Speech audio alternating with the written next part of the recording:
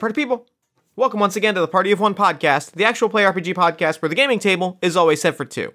I'm your host as always, Jeff Stormer. This week on the show, I am joined once again by Liz Chapraticool for a playthrough of her new game, Afterlife: Wandering Souls.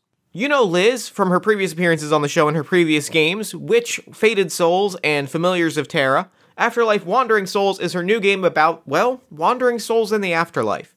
Souls that ended up not in the good place, not in the bad place, but in sort of a place of exploration, where they have to wander through a mysterious landscape, re-experiencing some of their old memories with new magical, mystical abilities. It's very cool and interesting and introspective, and I'm a big fan of the game. It's currently on Kickstarter. I think you should go help make it happen. I'm really excited for it, and I can't wait to own it, which is true of all of Liz's games. They're all very, very good. You can find more information about Afterlife: Wandering Souls and a link to the Kickstarter in the show notes. Speaking of things you can find in the show notes, last week's episode, A Cool and Lonely Courage, the game is currently on Kickstarter. You can also find a link to that in the show notes, as well as in the show notes to last week's episode. Go back and make that game a reality, because as you heard last week, it's a really, really special game. One more thing before we dive in, I've got some Patreon backers to thank. Thank you very, very, very, very much to John Bruce, Nick and Cameron Robinson, and Riley for your contributions to the Patreon. Your work is helping me create cool things, and I deeply, deeply appreciate it, and I hope you just all go on to have, like, an awesome day. Like, one of those days where you just kind of knock things out, and you do really well, and you look back at the end of the day, and you're like, damn, I kicked ass today. That's the day that I hope you have today. If you'd like to support me on Patreon, which covers all of the cool stuff that I do across podcasting, game design, community support, all of that kind of stuff, you can find that at patreon.com/JeffStormer. And with all that said, let's go ahead and throw it over to me in the past so that he can get started with the show. Take it past me. Thanks, Future Me. This week, I am sitting down once again with Liz Chapraticool. Liz, thank you so much for coming back on Party of One. Thank you for having me, Jeff. I'm very excited to be here. I am very, very excited. I'm excited to get to this week's game. So, Liz, why don't you take a moment, tell us what we're playing this week. All right, so this week we are going to play Afterlife: Wandering Souls. It's our newest game for Angry Hamster Publishing, and the premise of Afterlife is you play someone called a wanderer, and you have died, but you didn't end up going where you were meant to go. So you didn't go to heaven, you didn't go to hell, you didn't get reincarnated, you didn't go to the vast nothingness.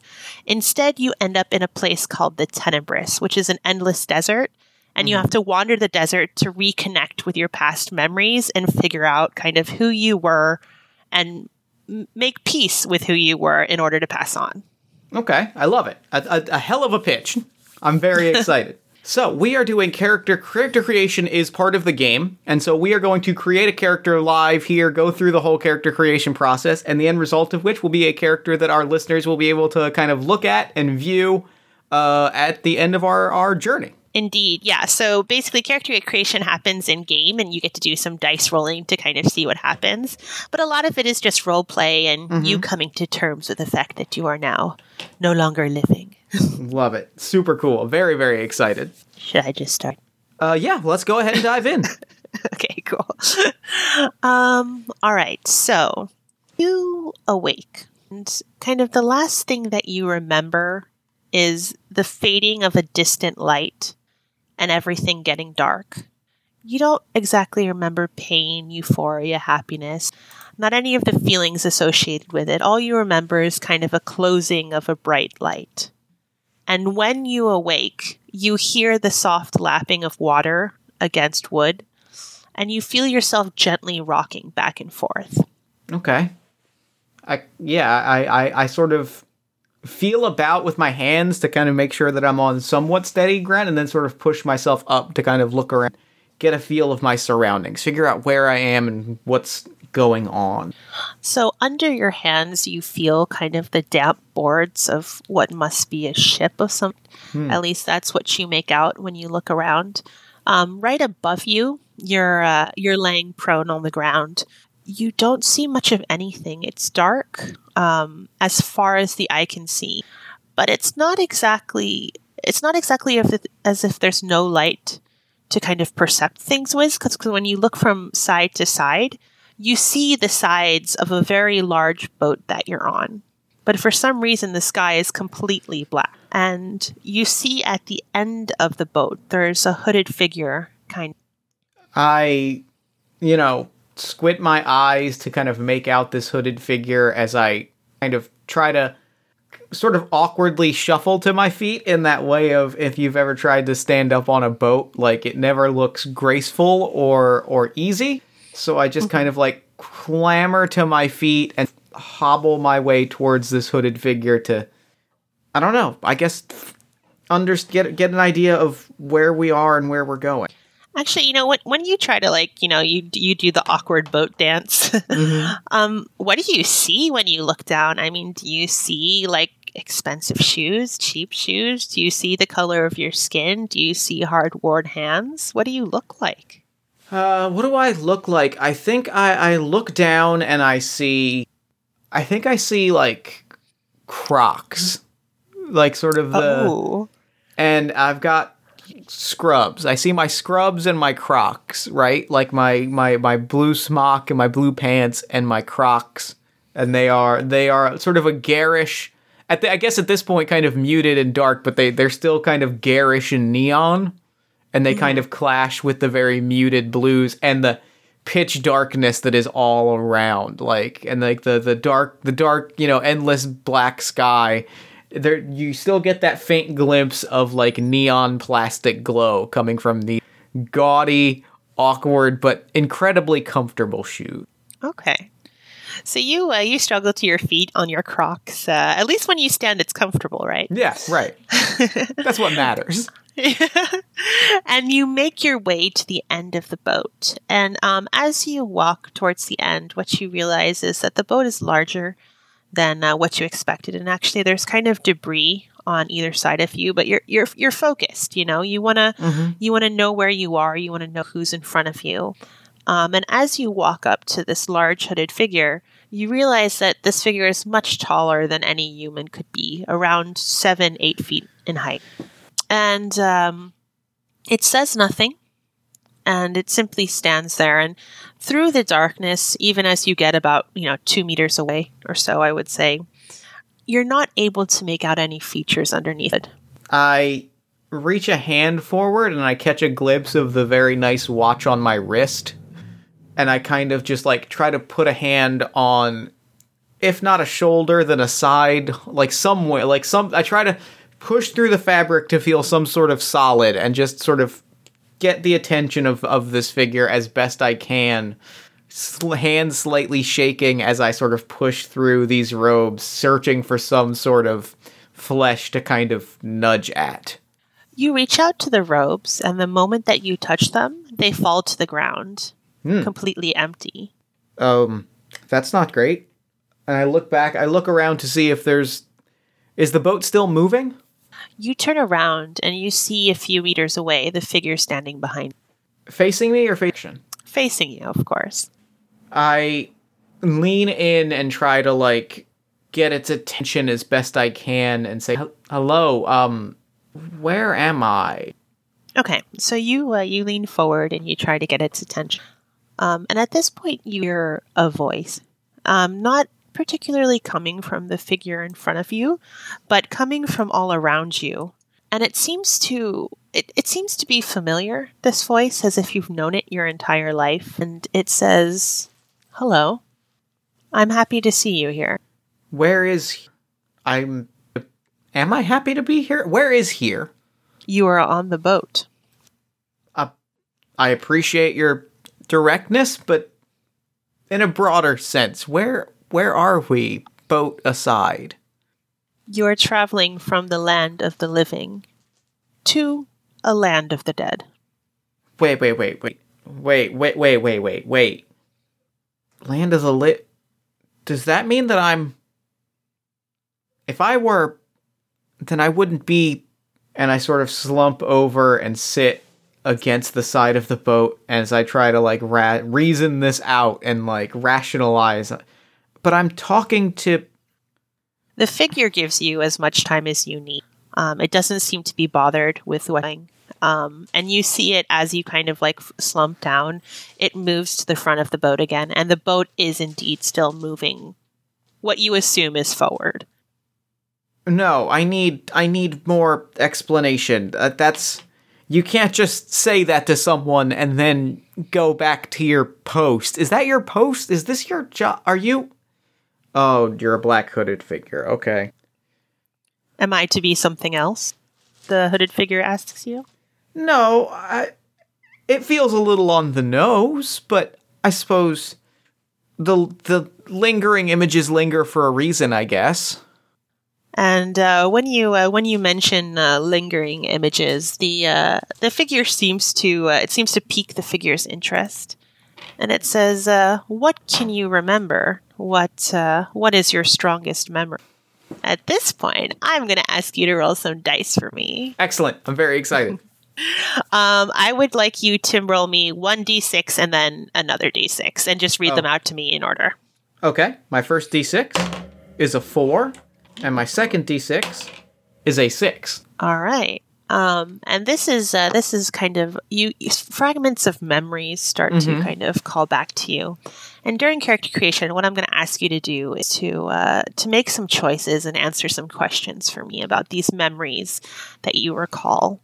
Totally. And the first memory is that you cannot forget the sea, the black waters all around you called to you. You lived most of your life by the ocean. The waves made you strong. What lesson did you learn from the sea? Not to take it lightly. It was beautiful and serene in the best of times, but to never think that it wasn't dangerous or that it couldn't hurt or harm or ruin. It was to be taught to know, to respect it, but to be prepared for it to unleash its worst, even at those moments where you could look out and swear you could see forever. To never think of it as less than an uneasy truce, that it could always destroy, like it could always bring pain, and so it's an uneasy partnership, or an uneasy truth. And I learned to never take it lightly, because there were always people coming in who were hurt and who were in peril because they took the sea to. All right, so these memories flood back to you, and the figure makes a motion to look. At least you see its hood kind of moving from side to side, and it says it kind of motions with one of its long arms, and it says, "Do you fear these waters then?" Fear is a strong word. I understand what it's capable of. Maybe a little bit of fear. Maybe it's not even that strong of a word. I guess there's not really a sense in posturing with you here. So, yeah, a little bit. What can one who is dead fear? You know, that's a really good point. I guess I never thought about it like that. The boatman nods, puts down his arm, and just listens to what you're saying. And there doesn't seem to be much judgment within its voice, but a questioning. And it kind of starts to question you a bit more about your life, to help you unlock a little bit of who you are and why you're here. The voice says, there were moments in your life, memories you can seared into the back of your skull. They're distant, now foggy concepts lost in time. But you remember a brief idea, don't you, of what these memories could be? And he pushes you a little bit more for some more memories of your past. So I'm going to ask you to roll more dice, please. All right. And basically what we've already done is we've created your character's core. So that's the base of your stats. And now we're going to create your attributes. Okay. And the way we're going to do that is we're going to give you some points in body, mind, and soul, and you'll be able to distribute these between the attributes. Cool. So I would like you to please roll me 2d6 and read them out as a double-digit number. So 66, for instance? Sounds great. Oh, 66. Sure. Oh, no, just wanted to double check. I got a 34. 34. Let's... All right, you have one very, interesting memory. It's actually the first, maybe the strongest one that comes to you. Were kidnapped. And you have a couple choices here. It was just as you planned, you knew you could escape, or it was your fault. I knew I could escape. Actually, I'm going to go with it was my fault. No, this is very good. This is very good. I want it noted that those are the fact that they're all very good choices. What do I There's think? no wrong choice. It's only your past. I'm actually going to go with the third option of it was my plan as I planned all along. Okay. I have a memory of walking into a space and having a blindfold put on me and being put into a car and driving and having the blindfold taken off and putting a pair of gloves on and knowing that and knowing that I was not in a safe place and that I was not safe, but that was what needed to happen for me to do what I do and do what I do best. But I remember that experience of kind of nodding and accepting it as the blindfold went on and going, okay, let's go and let's do this and let's save someone. Oh, interesting. Okay, I like that. Roll me another one, please. We're going to do a couple of these. All right, double-digit number? Yes, please. All right. That is a 22. 22. You stole something. And you have a couple options here. Because it was fun, because you needed it, or to punish someone. Oh, it was fun.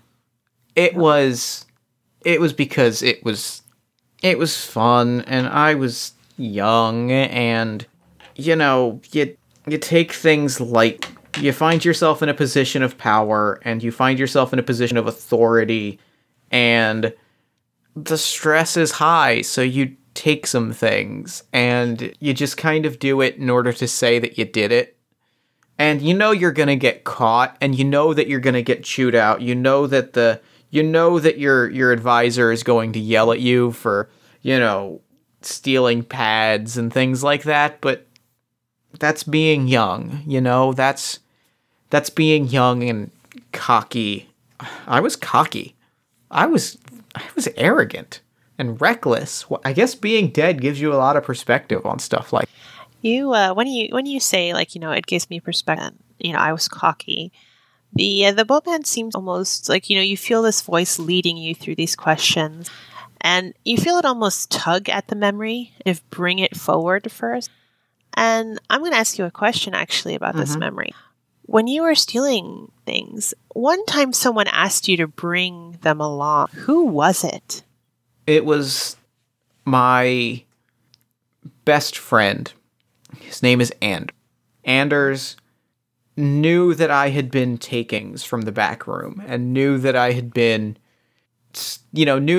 stealing stuff. Nothing big, but, a prescription pad here or there. And when I described doing it, he threatened to rat me out if I didn't take him along so he could... He said he wanted to steal a toe, but I think really he just kind of wanted to be there. Like he wanted to be part of it.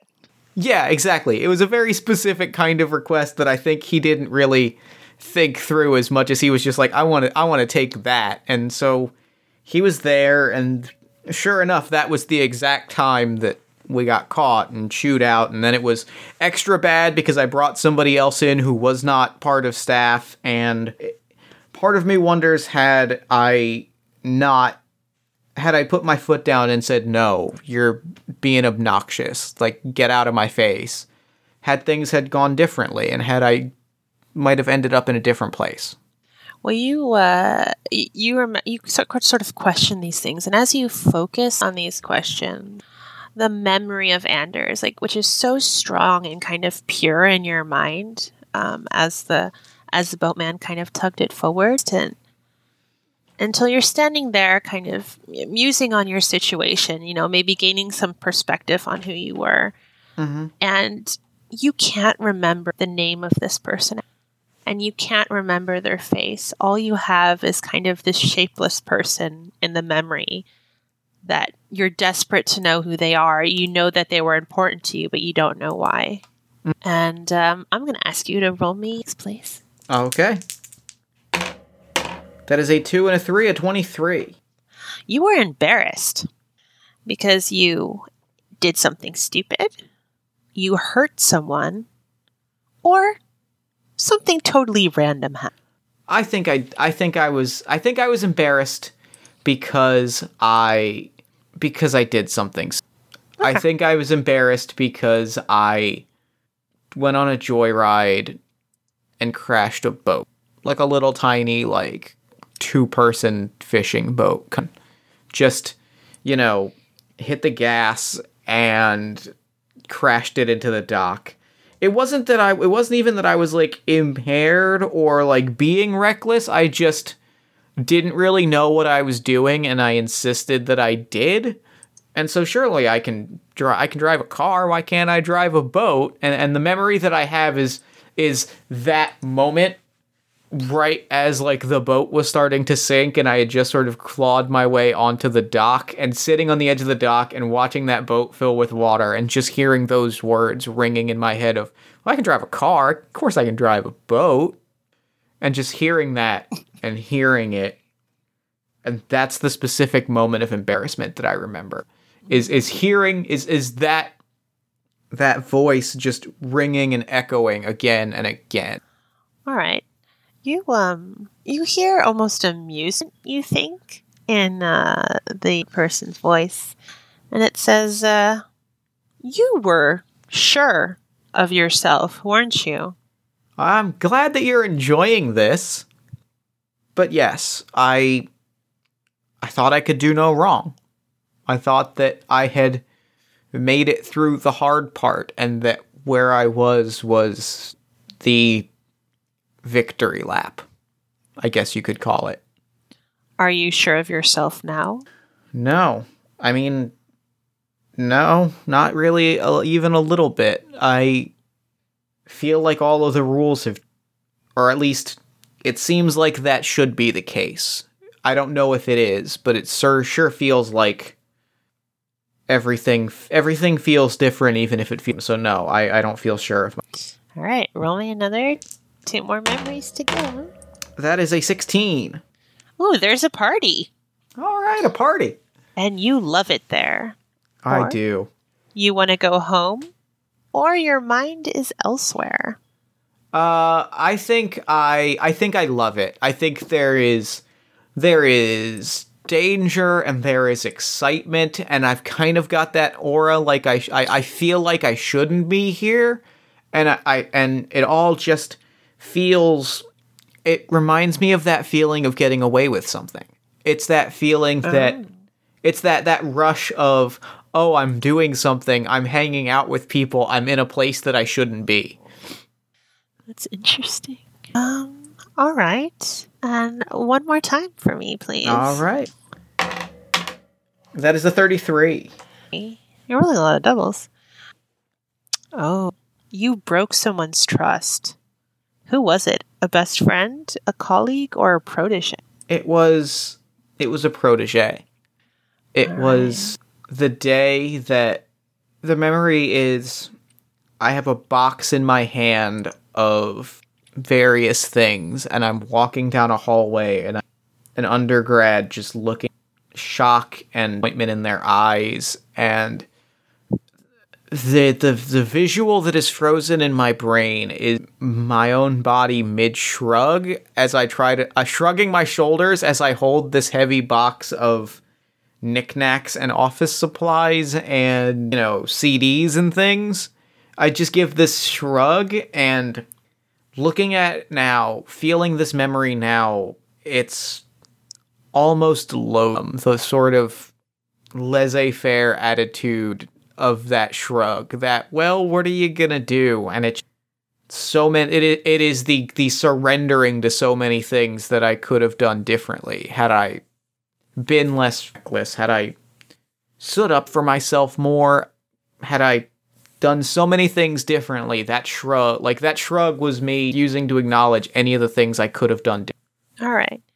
As you kind of memory and, you feel as if you're about to kind of exit this, so to say, because, you're watching all these memories as if you're a viewer, you feel another tug. The boatman is kind of tugging this memory forward. And as you exit, you hear a voice behind you that says, "No, you're not getting off that easy. You can't just walk away from this." What am I gonna do? Am I gonna fight it? Am I gonna try and fight City Hall? It's a bad analogy here, but as I hear this, yes, that's what I should have done. That's what I should have done, and then I didn't, and it all changed because of that. You see tears welling in this person's eye, and they say, "You let me down. You let us all down." I feel it then, and I feel it now, and then I just say, I don't know what to tell you, and now I'm just I've fully slumped down, and my head is in my hands, and I'm like, I really I did, and I'm sorry, and I can't change that, and I can't take it back, and he did let a lot of people down. I can't believe I couldn't own that. I can't believe I couldn't have accepted that. And at the time, I'm just, I don't know what to tell you. Probably shouldn't have counted on me, though. You say that, and basically, the protege goes to open their mouths to, and at this very moment, as you're watching this, that they're going to kind of open up in a tirade, give some sort of explanation, some sort of backstory to this memory, so know the context, what you did. And as they start, their voice starts to get distant. And, you notice the clouding of the face. All of a sudden, you can't recognize their features anymore. And their voice just gets distant. And you're pulled away from that scene back onto the rocking of the boat.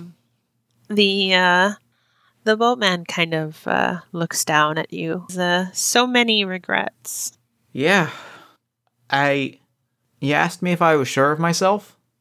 I guess that's part of it, is I don't feel like I had any regrets. I don't feel like I didn't, or I think I didn't have any, and now I do, and I don't even know if I'm me anymore, because me never felt this, and now I am feeling it through and through, and I don't know. I guess I don't really feel like myself. Am I supposed to feel like myself? Is that how being dead works? How can one be anything other than themselves? Fair point. It says, perhaps that is simply the nature of regret, when one is looking back at a life that they cannot grasp fully. You're pretty good at this. I guess that's probably your whole deal.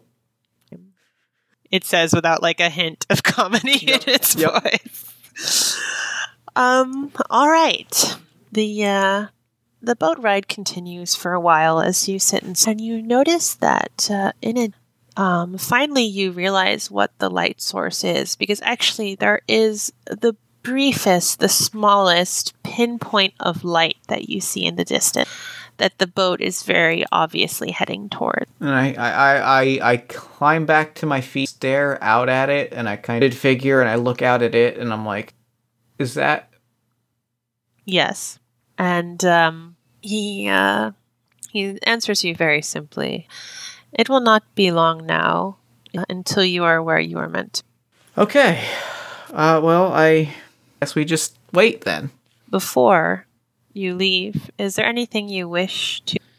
And as he says this, you feel a few truths being pulled out of you, even if you want to maybe stop them Sure. from being spoken.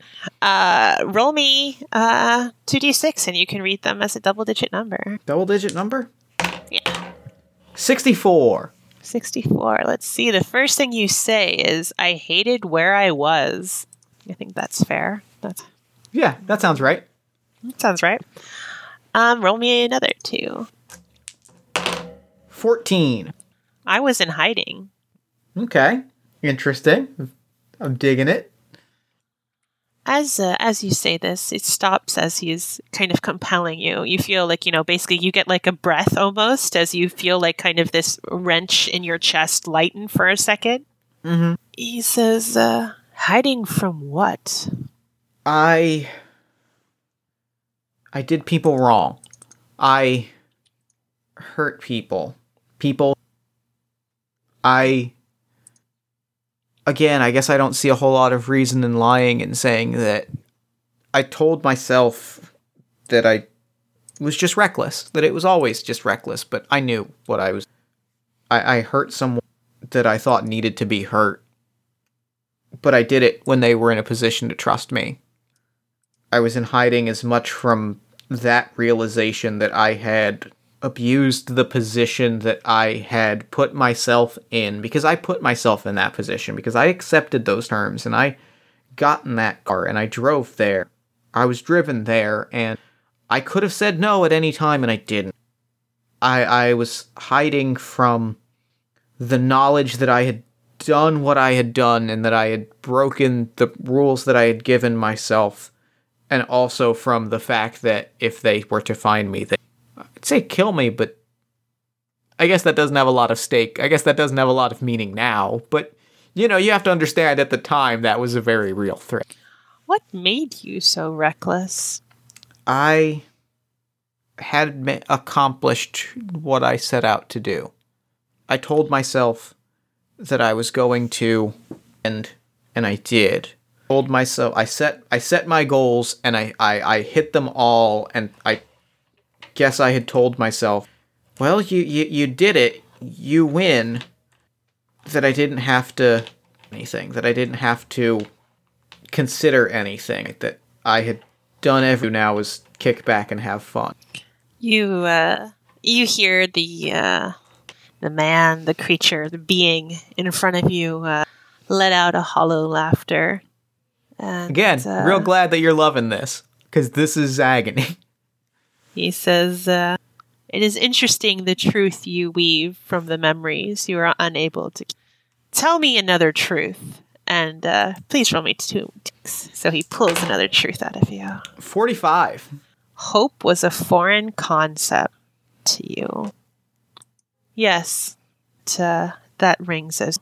Yeah, that tracks. That checks out. And he releases this kind of vice grip on your chest. You don't feel as if you need to make any more confessions. But you see the light behind this being getting brighter, almost creating a halo behind the creature's head.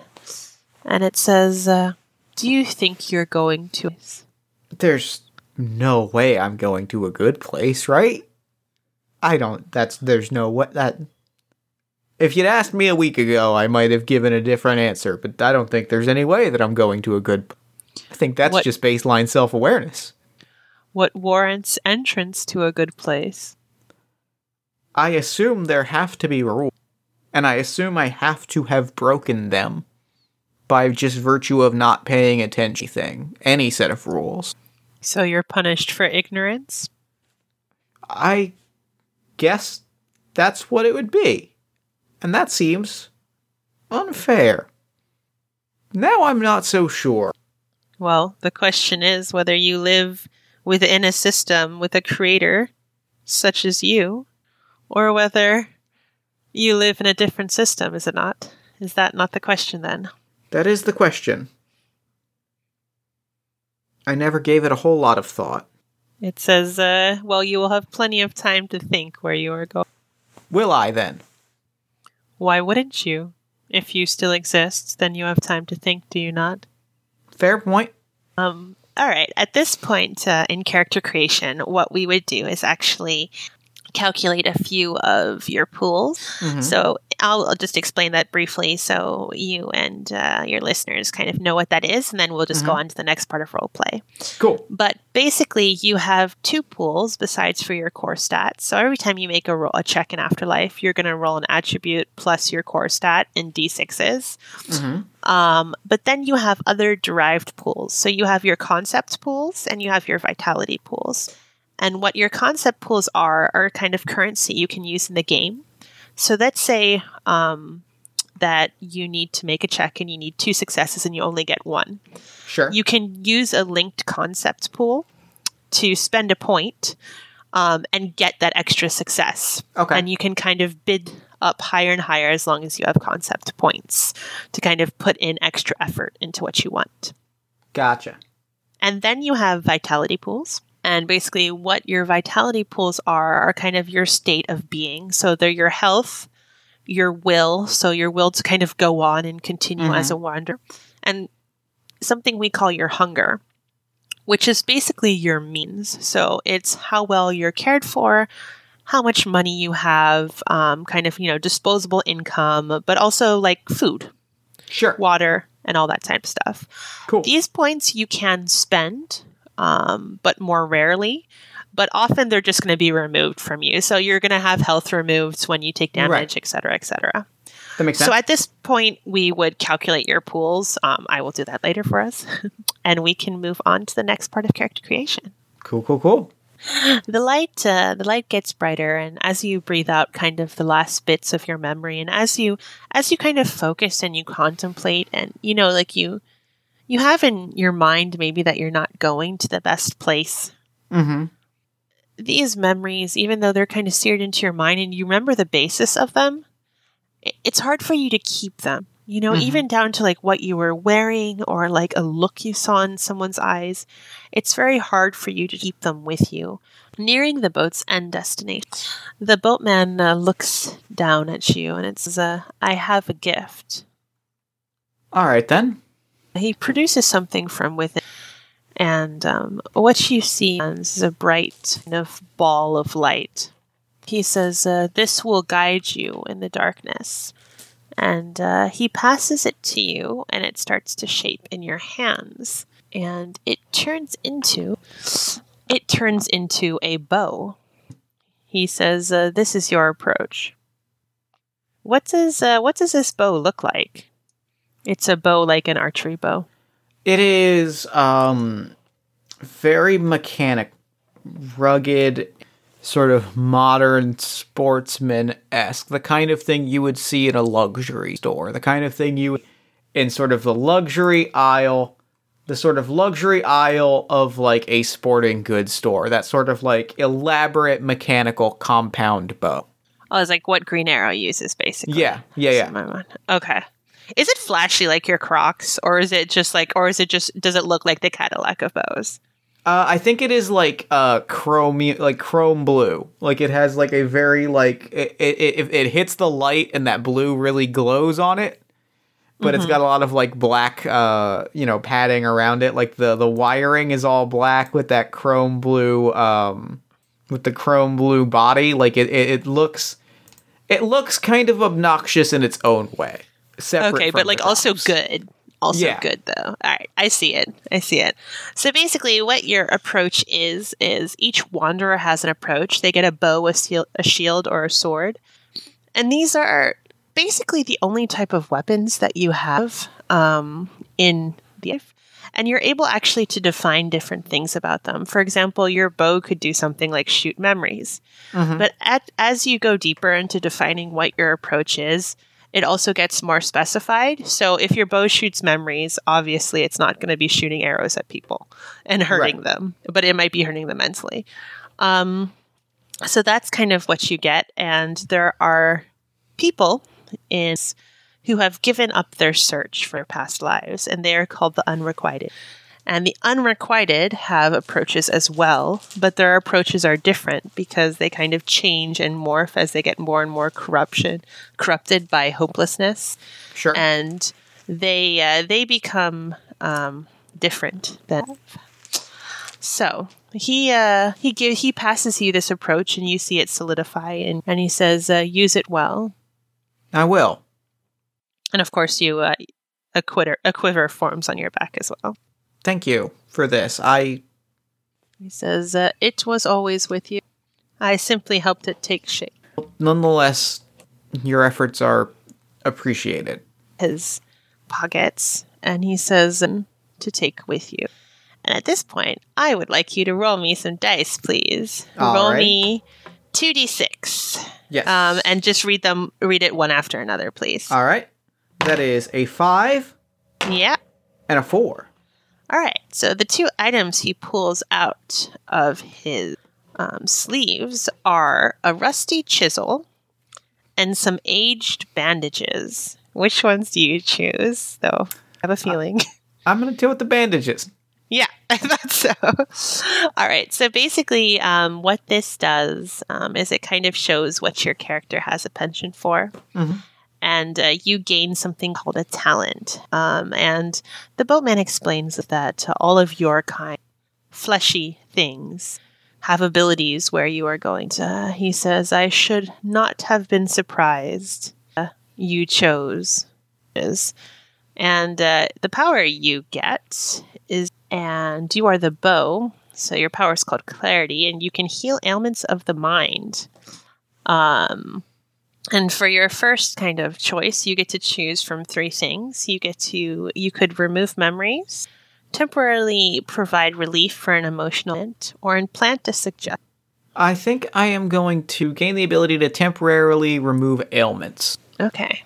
Because I like the idea that that feels to me like it a little bit of, I feel that sense of clarity, and I almost feel that sense of almost weaponized recklessness, if that makes sense. It's that sense of shaking off the feelings that burden you, embrace that sense of I can do anything.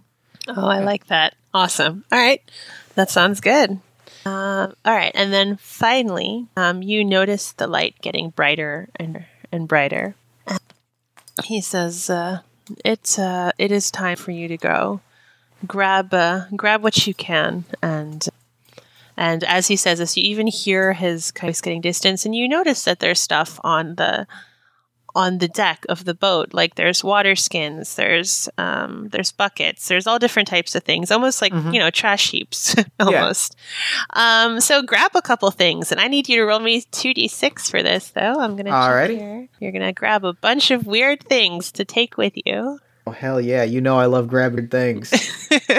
There's a 6 and a 2. A 6 and a 2. You grab an ID card that changes 3 times into appropriate ID for any place you visit. Excellent. Grab something else, please. You have a couple of things you can grab. So that is a 2 and a 5. A box of exotic teas and spices that make it. Roll me. Guess I have to enjoy myself, right? Exactly. It's like, I'll just take those instead of the water skin. It'll be fine. Roll again for me, please. All right. One more time. 1 and 4. 1 and 4. Oh, rainbow-colored markers that can write on anything. So basically what this is there are things in the game called Curiosa, and these are strange, basically magical items that you get that can just do strange, weird, fun things. And you grab a couple of these off the boat before. And as you leave, you hear the boatman say something and whatever he's saying rings very true. The last thing that you, after he tells you this truth, which again is fading as the darkness is fading, almost blinded by this bright light, is him saying, "We shall meet again." I look forward to it. And then you're spewed out, and you fall, and you taste sand and grit in your mouth, and you feel where you felt kind of this calming cold almost, you now feel this scorching, unbearable heat. And you look around and you see that all around you, as far as the eye can see, is an endless desert. And this is where character creation ends. Yo, that owned! That was so cool! So this is where you'd start your journey in the Tenebrous Wanderer. That was really cool. Oh, I want to play this game now. And basically with each memory that you got, each memory kind of gets not burned into your skin, but you get a death mark, which is like a tattoo like sigil underneath your skin. Awesome. So, and through the game, you'll be able to unlock your death marks. So you actually play through the scenes that we talked about. Okay. And then each of them have a unique power that you get to activate. It's kind of like a leveling process. Oh, that's super cool. Yeah. Oh, wow, I'm delighted. That was super, super cool. I'm glad you enjoyed it. Like, I really enjoy rolling character creations. Like, it's one of my favorite things ever since I played BattleTech in university. It's just like, what? I can roll for things? Amazing. I love rolling on tables. Liz, you have to understand, like, rolling on tables is one of my favorite things. And so the fact that, like, I created this character and this, like, journey that is before me all through, like, rolling tables and interpreting results is, like, maximum level my jam. Yeah. It's like, tables, yes, more tables, please. Forever tables. Well, thank you so much for coming on the show and taking me through the character creation process. This was super, super cool. Thank you so much for having me on. I'm glad you enjoyed it. I loved the answers that you had. And immediately you had such a strong character, you know. I knew where you were going, and it was great. Oh, yeah. And I think the questions and the choices really, like, gave a lot to that, right? Like, as soon as I started thinking about it, like, the questions, just everything kind of clicked into place. And I think that's the sign of, like, really effective character creation is when you kind of go through things and it feels obvious because you start to zero in on something and you're like, oh, it's definitely that. Like, that's my favorite kind of character creation is when the random results start to feel like magic. So, real quick, before we wrap up, where can people find your work, and the Kickstarter for Afterlife Wandering Souls online? So we have a website. It's angryhamsterpublishing.com. We're also on Facebook under the same name, Angry Hamster Publishing, and on Twitter at Angry Hamster RPG. And you will be able to find links to our Kickstarter by the time this episode comes out everywhere on all of our social medias. So please check us out, or just look on Kickstarter for Afterlife Wandering Souls. Heck yeah. And you'll find their links will also be in the show notes. Please go back it and make it a reality because I want to own this game and play it. Thank you so much for coming on the show, Liz. This was absolutely awesome. And for now, I'm going to throw it over to me in the future so that he can wrap up with the show. Take it, future me. Thanks, past me. And thanks again to Liz for coming on the show. That game was... I love that game. I really love playing that game, and I can't wait to own it and make it a reality. Please go check out Afterlife Wandering Souls on Kickstarter. Back it. You know, bring it to life. Hit its stretch goals. Make this game real because it is so, so very cool, and I loved it. You can find a link to that in the show notes. Also, go follow Liz and Angry Hamster Publishing at Angry Hamster RPG on Twitter. I really like their work. I like the games that they make. It is good. Go follow them. Then while you're on Twitter, follow us at Party of One Pod. Like the show on Facebook at facebook.com/partyofonepodcast. Join our Discord community at bit.ly/partyofonediscord. Support the work that I do across podcasting, game design, and all the other cool stuff at patreon.com/JeffStormer. And if you really enjoyed the show, leave us a nice iTunes review, a social media shout out, or a word of mouth recommendation to a friend. All of those things help new listeners find the show, which helps us do bigger, better, and cooler things. Speaking of friends, let me tell you about a podcast that I make with my best friend called All My Fantasy Children. All My Fantasy Children is a character creation, storytelling, and world-building podcast on the One Shot Podcast Network, powered by you. Every week, my best friend Aaron Catano Saez and I take a listener-submitted prompt, and we spin it into an original fantasy character, populating a shared universe one story at a time. New episodes drop every Friday at allmyfantasychildren.com. Party of One is produced and edited, as always, by Jeff Stormer and Jen Frank. All music for the show comes from the song Infinite Lives by Mega Ran, featuring the D&D Sluggers. If you'd like to inquire about advertising rates or about promoting a game on the show, you can reach me at partyofonepodcast@gmail.com. And that's it for me. Until next time, thank you so much for listening. Remember to fight the forces of fascism every single day. Remember that self-love and self-care are radical and defiant acts of resistance. And as always, party on, everybody.